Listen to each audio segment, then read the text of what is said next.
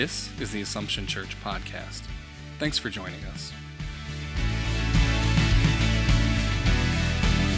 The dawn breaks, your mercies arise.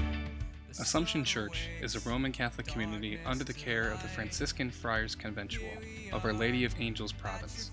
It is a community of faith which is active in service, and its ministries bring the gospel message of peace, reconciliation, and love to Syracuse and all of central New York.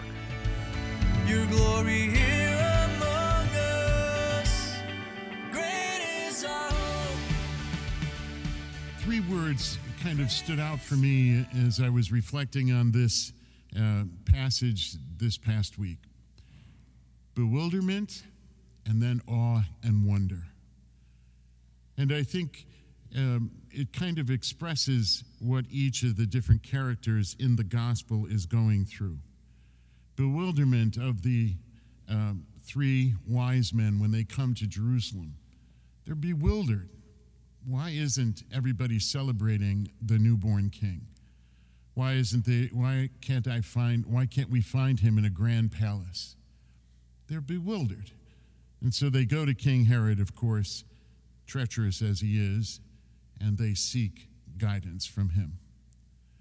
And then we have also Herod himself, bewildered that God could break into time and that the Messiah would be born in his reign. That was bewildering and troubling for him because he saw himself as the absolute power outside of Rome. And then we have Mary and Joseph when the three wise men come and kneel at the feet of Mary and Joseph and the child. Think about it. Here is this poor family, Mary and Joseph, the child Jesus. They have been in Bethlehem for a while now. They've moved out of the stable and into some kind of dwelling nearby.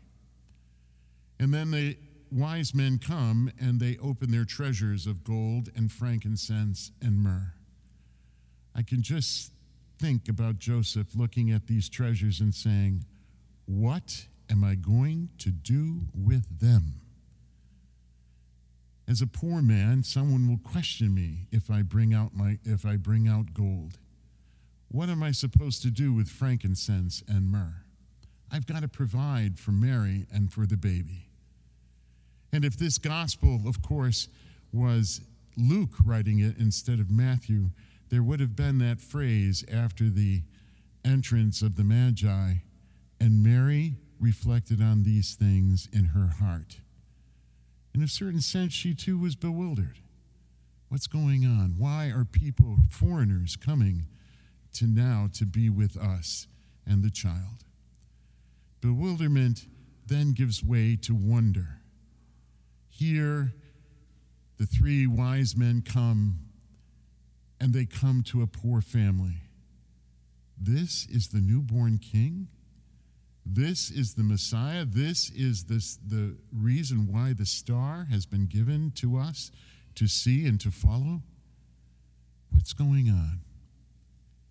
Bewilderment gives way to awe in that meeting with the child Jesus and with Mary and Joseph.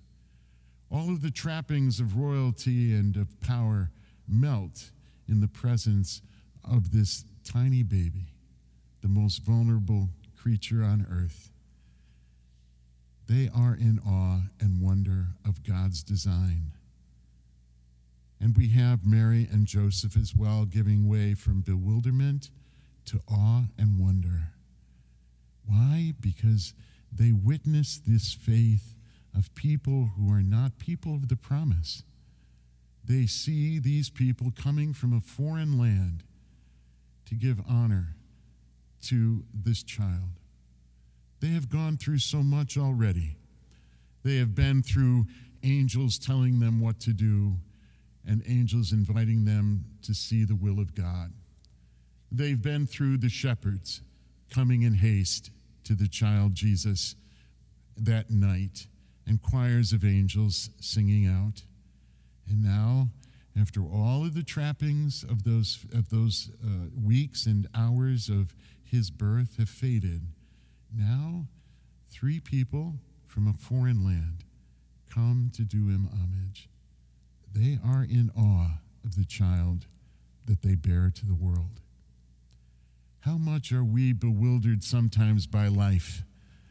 And our daily life can be very bewildering. We may wonder, where is the Lord? I don't see him, I don't feel him. Where is he? But always when we go into prayer and we take the time to realize that God is as close to us, closer to us than we are to ourselves, then we can be in awe and wonder of his great mercy and his great love for us. We can literally see his glory in the world around us. So often people are afraid of this world, but we as Christians must not stand in fear. We have no power to protect like Herod.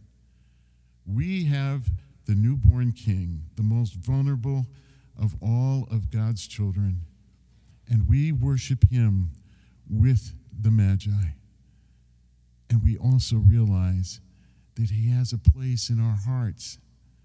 Every time we come to the Eucharist and receive him, he renews his presence within us.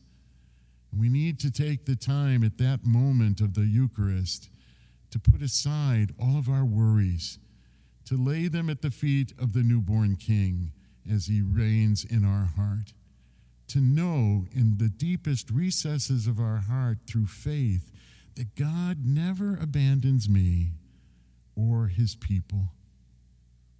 As Christians, we have a message to bear to the world that Christ has come. It doesn't matter if it's Christmas Day or if it's Epiphany or if it's any Sunday throughout the year or if it's any day throughout the year. We must be people who never give in to fear or distress. We stand in awe of the God who loves us into life. And we are people of that promise. We bear the light of Christ to others. We are the sign that God loves this world and that he's come to save his people. In you our every day becomes eternity. Thanks for listening to the Assumption Church podcast.